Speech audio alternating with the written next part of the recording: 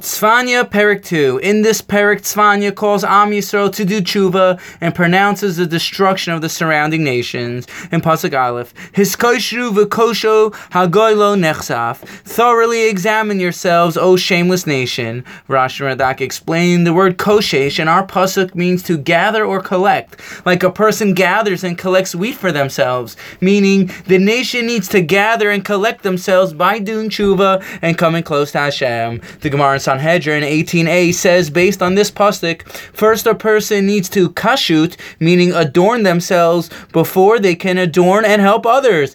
B'derech Musar, you can say, worry about yourself first before worrying about others. So many times when we want to give someone criticism or put someone else down, it's coming from our own thinking and bad mood. We need to take care of ourselves first before blaming other people for our feelings. Just like when you fly an airplane, the stewardess says, before putting on your children's oxygen mask, put on yourselves first. We need to secure our own state of mind before helping and approaching those around us. And when we do this, we are in the best position to help without judgment and with a fresh perspective. Here, Tzfanya was telling the nation, check yourself and take care of your own misdeeds and stop blaming circumstance for your bitter feelings in life. This way you can feel free and then do tshuva. Pasuk Beis through Vav, the Navi continues to relate, God is going to scatter you among the nations. Therefore, search out and seek God. Act with humility, and God might actually save you on his day of anger. The Plishtim will be destroyed. The Plishti cities of Gaza and Ekron will be wiped out. However, God is going to bring the Jews back to that location and have them resettle the land. As it says in Pasuk Zayin, Vayach Hevel l'sheris beis Yehuda aleim yirun b'vasei Ashkelon be'erev yerbitzun ki yifkedum Hashem alehem v'shav shvisam. It will be an inheritance for the remnant of the house of Yehuda.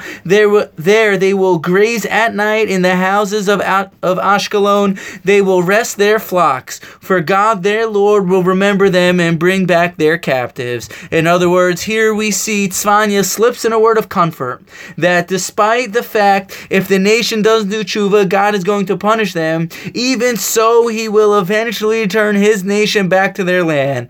God is going to remember his nation and have them resettle their land. In Pasuk Ches through Yud, Tzfanya now relates the destruction of the nations of Ammon and Moab. They disgraced my nation and therefore will be destroyed. Moab and Ammon will become like Sodom and Gomorrah, a complete wasteland filled with thorns forever. Then my nation is going to defeat Moab and Ammon and finish them off. In Pasuk Yud Aleph, Nora Hashem aleim ki raza es kol elokei haaretz v'yishtachavu lo ish mimkomo kol yeh hagayim. The fear of God will come upon them when he attenuates all the gods on the earth.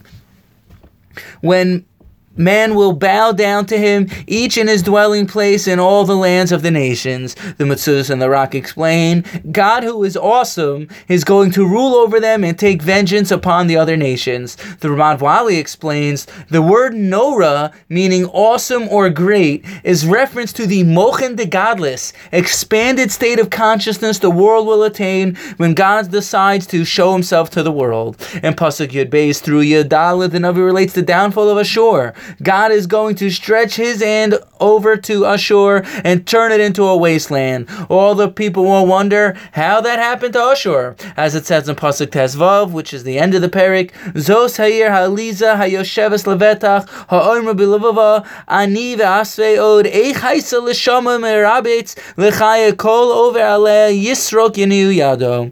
Is this the joyful city that dwelt securely, that said to herself, I am and there is no other than me? How did she become so desolate, a lair for beasts? Everyone who passes by will hiss and gesture with his hand. And that's the end of the Perek. Thank you for listening and have a wonderful day.